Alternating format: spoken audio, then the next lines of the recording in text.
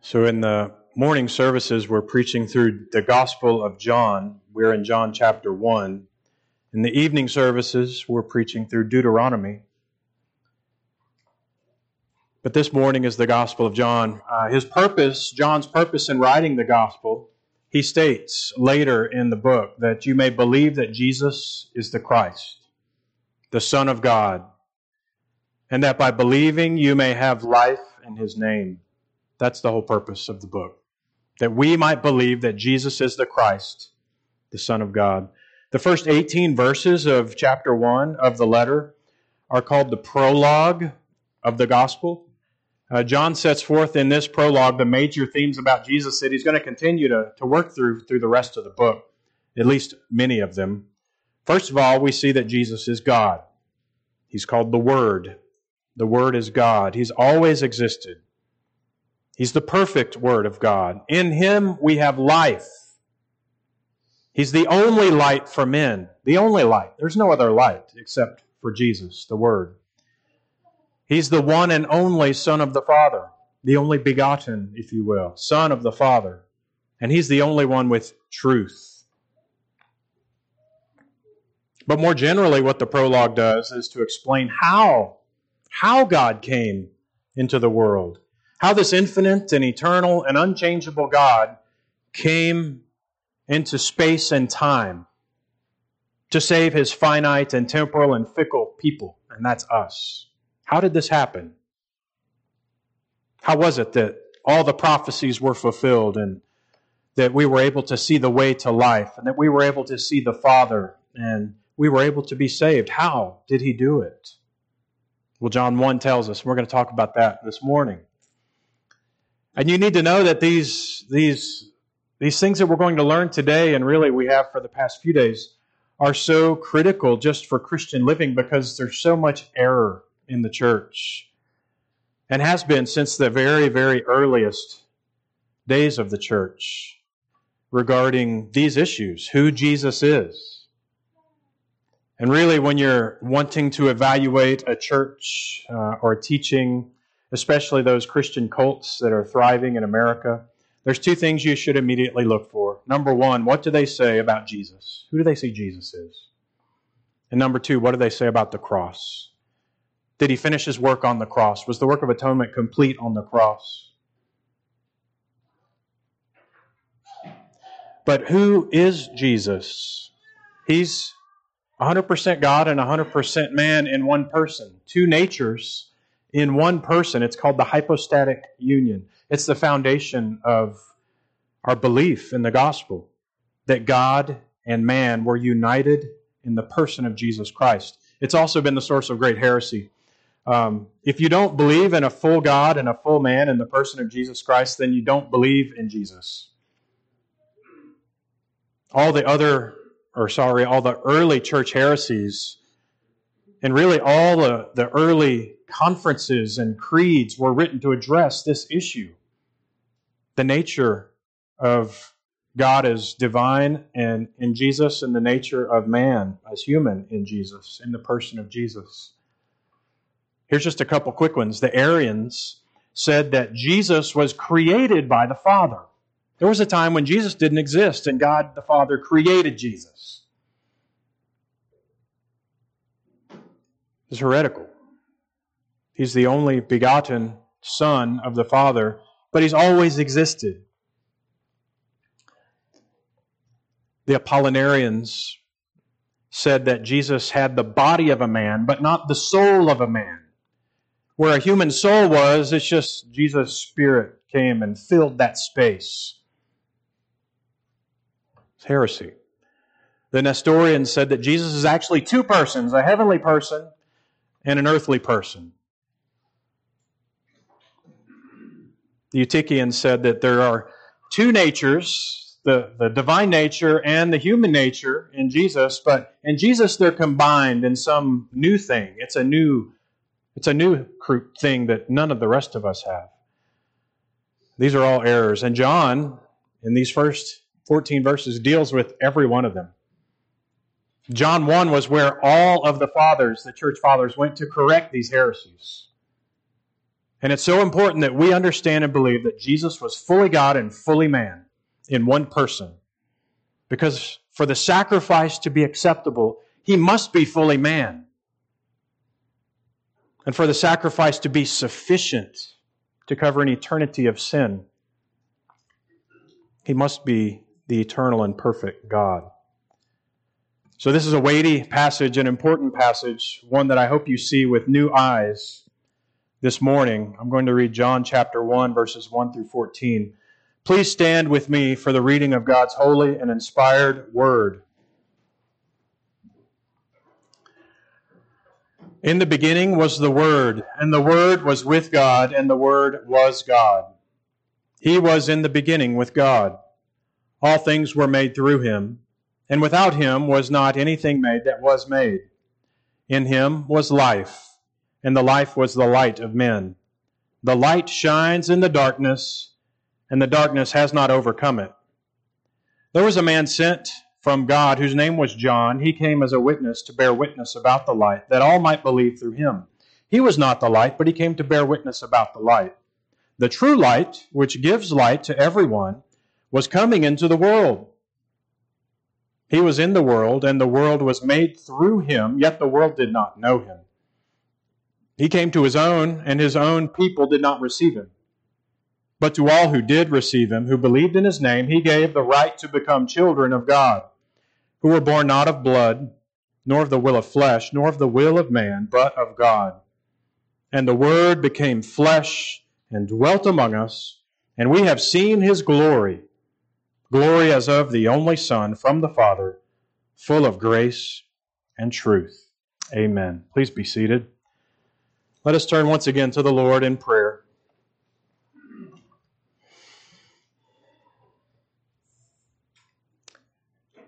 Father in heaven, we are your children who desire to hear your voice.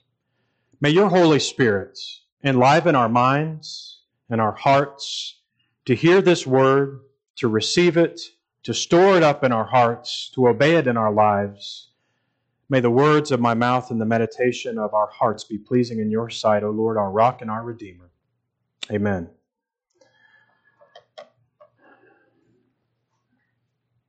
The Word became flesh. This truly is the mystery of mysteries. Almighty God became flesh. This is something that theologians and Christian men and women have pondered since the Incarnation. How is this possible? Augustine wrote in 411 AD these words: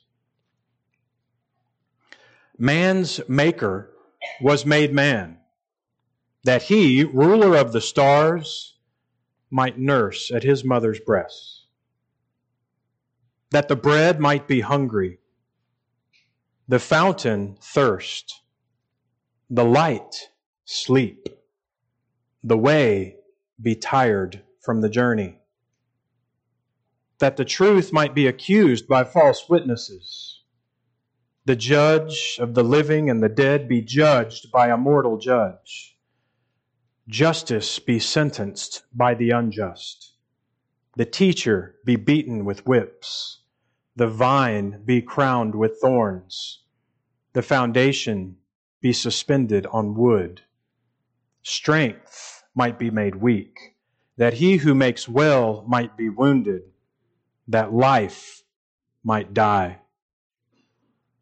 What Augustine is doing is trying to wrap his mind around the incredible reality that the eternal God, the infinite God, came to us as a man. He tabernacled among us. We're just going to walk through the text and see that the Word became flesh, He dwelt among us, and we've seen His glory, full of grace and truth. Fairly simple outline for the sermon. I want you to remember back throughout the Word of God, especially when we preached through Genesis 3 years ago. From the very beginning, God had promised that a Redeemer would come and deal with the serpent and crush the head of the serpent. This is called the proto-evangelion, the first notice of the gospel, the good news that a Redeemer was coming. And since that promise in Genesis 3:15, the prophets have seen this Redeemer described as a man, but also described as God. The coming of someone who would fulfill this prophecy was seen as a man in prophecy, but it was also seen as God. And to a theologian of the Old Testament, it must have been confusing to them. To us looking back at Christ, it makes perfect sense. To them looking forward to their Redeemer, it must have been confusing indeed. There are many examples of the promise that this Redeemer would be a man. Of course, Genesis 3:15 said that this would be the seed of the woman, the offspring of the woman. In Deuteronomy 18:18, we read that this man would be a prophet like Moses. In 2 Samuel 7, we see that this Redeemer would be a descendant of David. In Isaiah 53, famously, we see that he's a man of sorrows. He's wounded. He suffers. But we also see that the Redeemer is described as God. All through the Old Testament scriptures and prophecies, Isaiah 4, that he's the branch of the Lord, beautiful and glorious. Isaiah 9, he's wonderful counselor, mighty God, everlasting Father, Prince of Peace. Micah 5, that he will exist from days of eternity. Malachi 3, that the Lord whom you seek will suddenly come to his temple, talking about the Redeemer.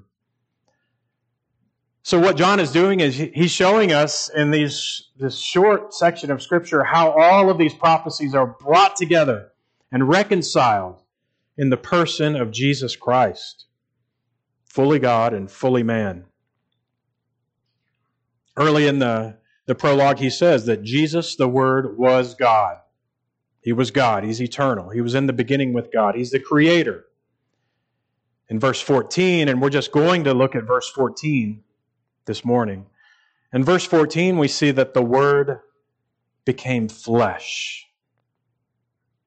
The Logos, the Word, became flesh. Brothers and sisters, this is the heart of the gospel. God became flesh. He would leave His glory in heaven, perfect fellowship with the Father and the Holy Spirit, and come and become a man and take on flesh. He lost none of His divinity and He gained His humanity to save sinners like you and me. The Westminster Confession of Faith in chapter 8 says it this way: the Son of God, the second person of the Trinity, being very and eternal God, of one substance and equal with the Father, did, when the fullness of time was come, take upon Him man's nature, with all the essential properties and common infirmities thereof, yet without sin, being conceived by the power of the Holy Ghost in the womb of the Virgin Mary, of her substance. So that two whole, perfect, and distinct natures, the Godhead and the manhood, were inseparably joined together in one person, without conversion, composition, or confusion. Which person, Jesus, is very God and very man, yet one Christ, the only mediator between God and man. Christians must believe this truth. To be a believer, you must believe that Jesus is fully God and fully man. Christ, the Son of God, became man by taking to Himself a true body with a reasonable soul. He was fully man, and He had to come as man.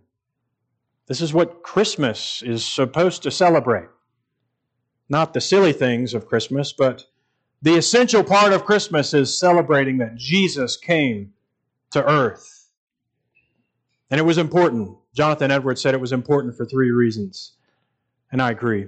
First, the law was given to man by God, and it needed to be obeyed by man, perfectly obeyed. All men broke God's law, but it must be obeyed and fulfilled perfectly. by some man. And then this man had to die. He had to be a sacrifice. Because the law of God is just, and He's a just God, and man broke the law, a man had to die. He couldn't send an angel to die for the sins of man. And no natural descendant of Adam could suffice as that sacrifice because we're all born in sin. So He had to come as man. And thirdly, He came as a man because God thought it proper that the world, which was the stage of man's fall and ruin, should also be the stage of His redemption. He had to come to this world, to us, to restore it and to save it.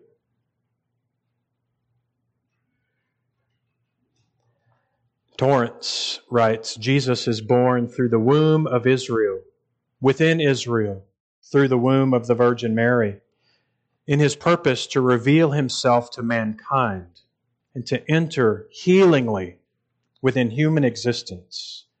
God refused to allow our limitations and weaknesses to inhibit His purpose of love and redemption. So He condescended in an incredible humility to find a way of entering with our beggarly weakness and poverty, to find a mode of divine entry into our finite and mortal existence. In other words, God, in love, came all the way down to us. All the way down to us. The Word became flesh. He condescended to become man.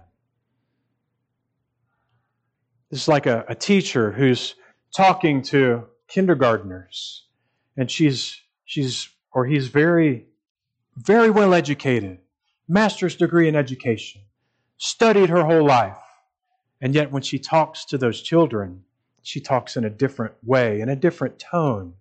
She doesn't talk academic language. She speaks to them in a way that they can understand.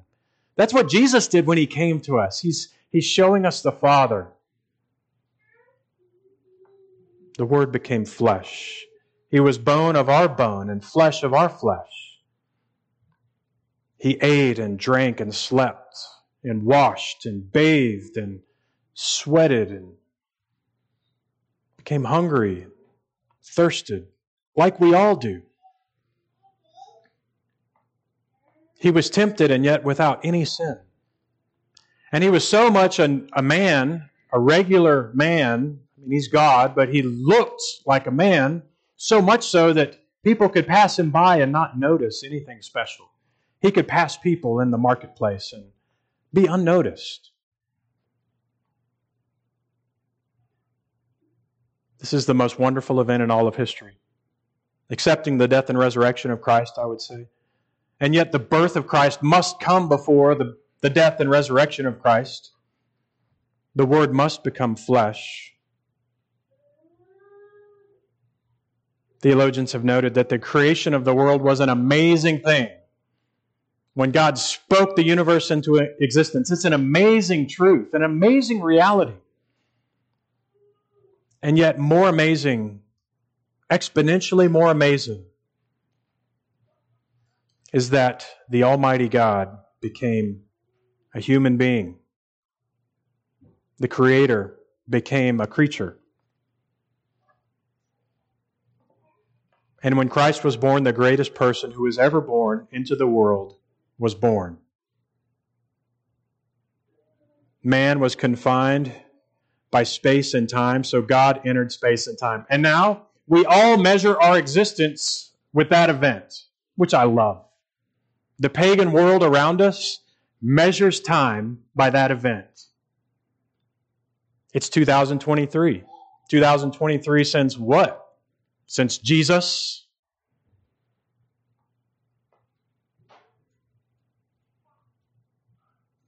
The Word really did become flesh. He became a human being.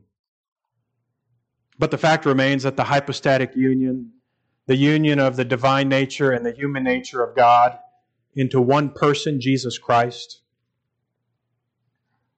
is a mystery. In 1 Timothy 3, Paul says, "Great indeed, we confess, is the mystery of godliness. He was manifested in the flesh, vindicated by the Spirit, seen by angels, proclaimed among the nations, believed on in the world, and taken up in glory. In his humanity, God revealed himself to man. He's accessible to mankind. He spoke our language. He lived our life.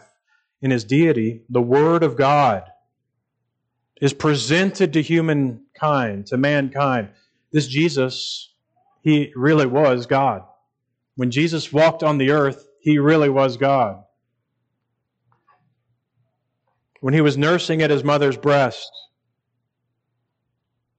he was holding the universe together by the word of his power. Calvin writes, although the boundless essence of the Word, Jesus, was united with human nature in one person, nevertheless, we do not imagine there to be any enclosing of the Word in it. The Son of God descended miraculously from heaven, yet without abandoning heaven, was pleased to be conceived miraculously in the Virgin's womb, to live on the earth, to hang on the cross in such a way that he always filled the world as from the beginning. Amazing mystery. He came all the way down to us. He came down not as a rich king, not as a powerful, mighty man, but as a servant. Most often, veiling his heavenly glory. This infinite and eternal and unchangeable God came to us as a real historical person. The Word became flesh. And this is a great comfort for us in every way. He lived a life. He experienced pain and suffering and rejection, injustice and loss. He can sympathize with our weaknesses. He was tempted in every way, yet without sin. And he didn't feel the temptation less because of his lack of original sin. He felt it more keenly than ever, infinitely more keenly, and yet without sin. He was like us, and this comforts our souls. If you're facing something difficult today, if you're facing something overwhelming today, if you're facing something that has just got you rattled, you can trust that Jesus not only understands because of his divine nature and knowing everything, he's experienced the things that you are experiencing in some form or fashion. He knows your frame. He remembers that you are dust. So the Word became flesh, and praise God. But we also see that, secondly, he dwelt among us. He didn't become a man and stay in heaven. He didn't become a man and just isolate himself somewhere. He dwelt among us. And this word dwelt is literally in the Greek tabernacled among us. He tabernacled among us. And this combined with the next phrase that we were seeing in Christ, seeing his glory, this would immediately bring to mind the tabernacle in the wilderness, the text that we read in Exodus 40, which every Israelite knew and cherished. That he tabernacled among us, and we all saw his glory. They would imagine the tabernacle in the wilderness and the glory descending down upon it. The tabernacle was where the glory cloud of God descended. God was seen to have literally dwelled in the midst of the camp of Israel. As they were 40 years in the wilderness journey, they followed the presence of God, as did the tabernacle. So the Word is said to have dwelt among us, or pitched his tent in our midst, or tabernacled among us. And the point is simply that the tabernacle points to Jesus.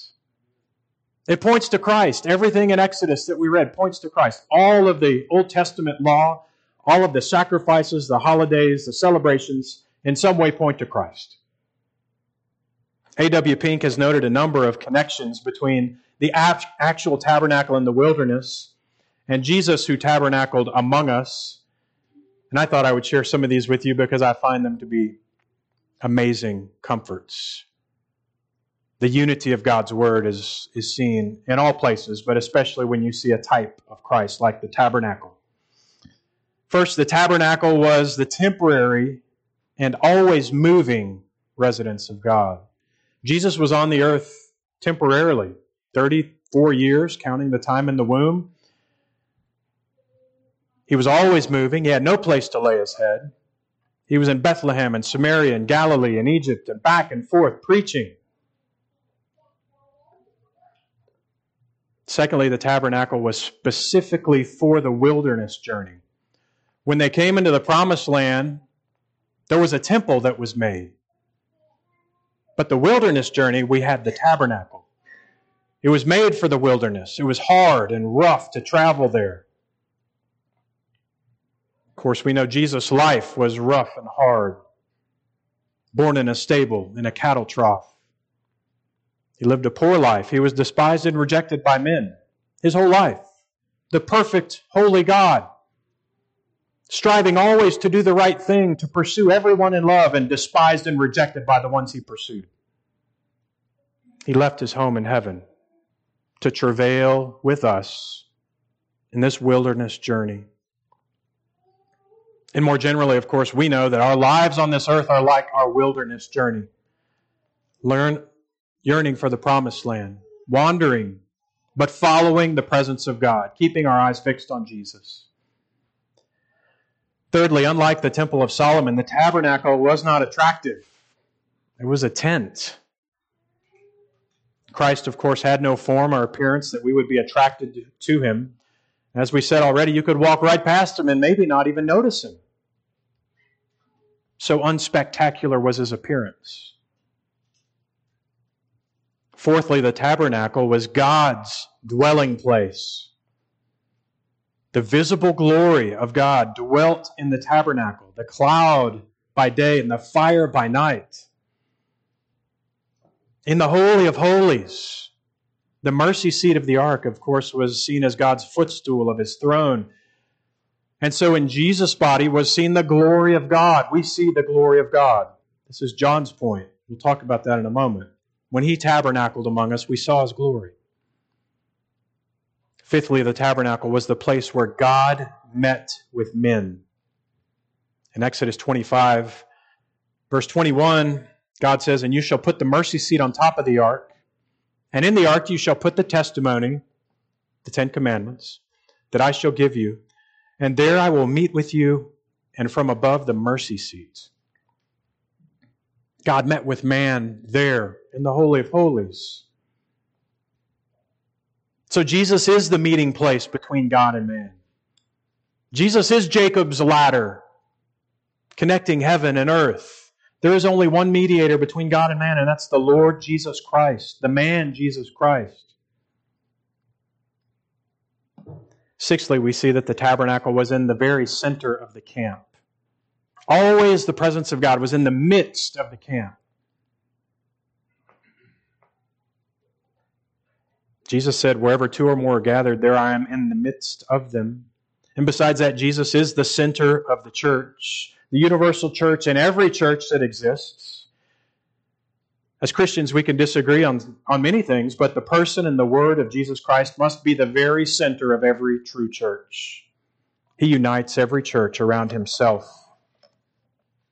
Indeed, every Christian has Jesus at the center of their lives. Every true Christian doesn't have Jesus on the periphery, but has Jesus in the very center of everything they do. Seventh, the tabernacle was where the law was kept. The law was kept there. The 2 tablets of stone were in the Ark of the Covenant, in the Holy of Holies, with the mercy seat on top of it, where the priest would go in once a year and sprinkle blood on the mercy seat for the sins of the people because they had broken the law that was contained in it. And Christ also kept the law. He wrote it. He kept it perfectly. He explained it. He taught it. He showed it. And by his blood, he sanctifies us when we broke it. Finally and eighthly, the tabernacle was where the sacrifices were made. And Christ, of course, is the perfect lamb, the perfect sacrifice. And he goes on to mention a number of contrasts. I'm not going to touch on all of them, but the contrast between the tabernacle, which was temporary, and the temple, which was permanent and glorious. The tabernacle was humble and functional in purpose. The Temple of Solomon was grand and glorious in power. Jesus came the first time in humility as a slave, and He's coming the next time in glory and power and majesty, and praise God.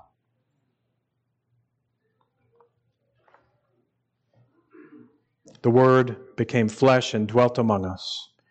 And thirdly, we have seen His glory. We have seen His glory. There are three persons in the Godhead, the Father, the Son, and the Holy Ghost. And these three are one God, the same in substance and equal in power and glory. That's from the Shorter Catechism, number 6. One God, equal in the same in substance and equal in power and glory. Again, we're to think of the glory cloud when John says that we have seen His glory. Glory is of the only Son from the Father. The Jews would think of the glory cloud coming down upon this tabernacle, the word tabernacling among us. The glories of the infinite God, seen in Jesus Christ. If God expanded our minds to see and embrace and discuss all of the ways that Jesus displays the glories of God, we would never, ever finish discussing it.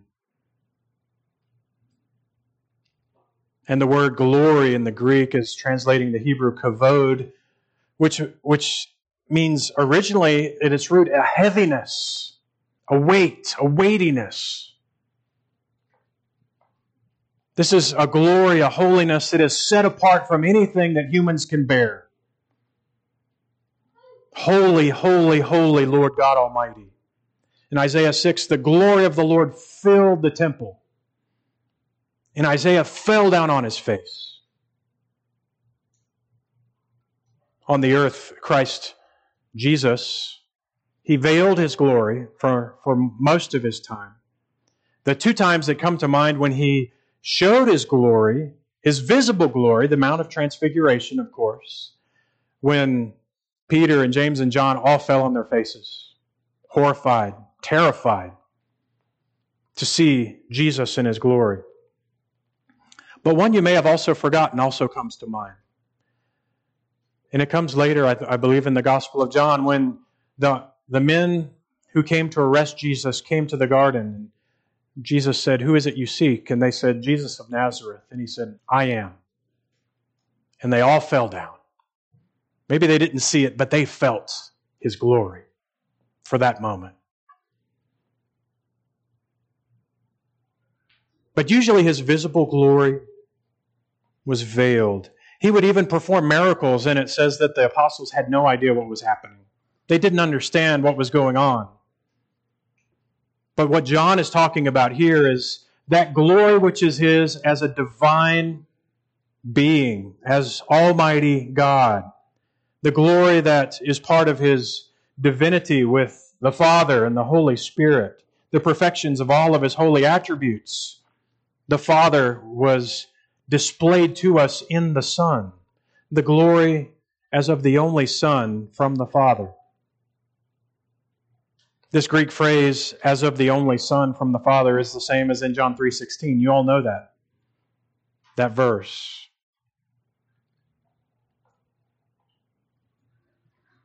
He gave His only begotten Son. In other words, He's the only one like Him. He's the only Son of the Father. No one else is like Him. The only begotten Son of the Father. There's nobody else, fully God and fully man, like Jesus. He's God, and His glory has no comparison. We see in every miracle and teaching and kindness or rebuke, in the manner of His birth and His death and His resurrection, the way He lived, all divine perfections. When you see the Son, you see the Father. What a privilege we have to have the Word of God and to see the glory of God in what's written about Christ. But we also believe it by faith. It has to be by faith. When He walked on the earth, there was no halo over His head. It's like the medieval paintings when they were painting Jesus, which we should not do, but they would always paint like a glow over Him. That didn't exist. There was nothing about him that would say, I am God. He veiled his glory on the earth. He came as a man like us, poor and accessible to all, men and women, young and old, Jew and Gentile, clean and unclean, healthy and sick, godly and demonic. All are seen in the Gospels coming to this man, being healed and instructed and loved and pursued and chastened. And he was showing us the glory of the Father. And someday he's coming back in all fullness of glory. And that's the day when every knee will bow and tongue confess that Jesus Christ is Lord. But even today, for you as a Christian, this is a point of application. It's important for you as a Christian to behold the glory of God. You say, I don't know how to do that. Well, John Owen wrote a whole book about it. And what he says is that every Christian, as much as possible in your life, must learn and meditate on God's Word, where it describes the glory of Jesus Christ. If you remember in 2 Corinthians, the book we previously finished, 2 Corinthians 3:18, this is where John Owen really draws the truth of this for the writing of the book. 2 Corinthians 3:18, he says, this is Paul speaking, and we all with unveiled face, beholding the glory of the Lord, are being transformed into the same image from one degree of glory to another. For this comes from the Lord, who is the Spirit. And then in chapter 4, verse 6, the God who said, let light shine out of the darkness, has shone in our hearts to give the light of the knowledge of the glory of God in the face of Jesus Christ. We all want the light of the knowledge of the glory of God in the face of Jesus Christ. Here's how Owen, just a few brief statements from John Owen. The Scripture shows us two ways by which we may behold the glory of Christ. We may behold it by faith in this world, faith being the evidence of things not seen, and we may behold it by sight in the next. So it is only as we behold the glory of Christ by faith here in this world that our hearts will be drawn more and more to Christ, to the full enjoyment of the sight of His glory hereafter. It is by faith that we grow to love Christ. So if we desire a strong faith and a powerful love, which will give us rest and peace and satisfaction, we must seek them by diligently beholding the glory of Christ by faith. In this duty I desire to live and to die. On Christ's glory I would fix all my thoughts and desires. I shall ask then in this book how we behold the glory of Christ by faith, and then lead believers into more holy meditation. And then he just goes through. We see the glory of God in the Word, the glory of Christ in His person, in His humbling Himself. This is the table of contents. In His love as our mediator, in Christ's work as our mediator, the glory of Christ's exaltation, the glory of Christ in the Old Testament, the glory of Christ's union with the church, giving Himself to believers, restoring all things. This should be all of our duties when we read the Scriptures every day, is to see Christ in His glories, to meditate on these truths, to seek to know Him. That's how we fix our eyes on Jesus. It's definitely not imagining what Jesus looks like or something like that. When you fix your eyes on Jesus, it's remembering what God's Word says about the Almighty God, the God-man, Jesus Christ. And the Holy Spirit uses those truths so that you might behold the glory of God in the face of Jesus Christ in ever-increasing glory from one degree of glory to another, as Paul said. So we, like the gospel writer, like John, we also behold the glory of God in Jesus Christ. Well, the sentence ends that Jesus came to us, He was made flesh, but also that He's full of grace and truth. The Word became flesh and dwelt among us. We've seen His glory. as of the only Son from the Father, full of grace and truth. And this is the concluding part of this verse and of the sermon. The glory of God in the face of Jesus Christ is full of grace and truth. The gospel is about grace, but the gospel is about truth. In the gospel, we see love and we see justice. There is no grace without truth, and there is no truth without grace.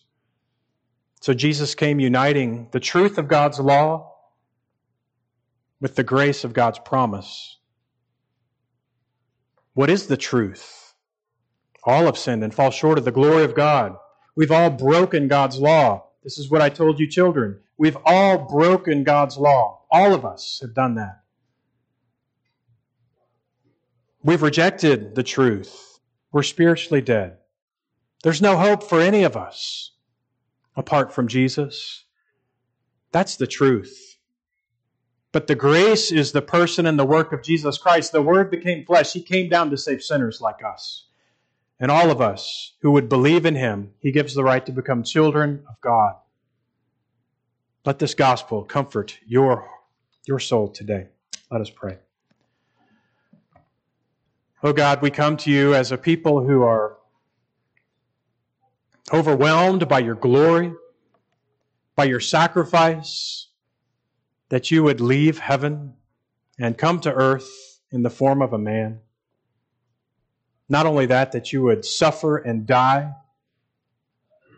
You would suffer and die for those whom You came to save, who deserve none of Your goodness, who deserve none of Your grace, who deserve nothing but hell and eternal punishment. Your people rejected You. The whole world rejected You. And yet You chose to save Your people. We thank You that You've given us eyes to see and ears to hear. May the gospel of Jesus Christ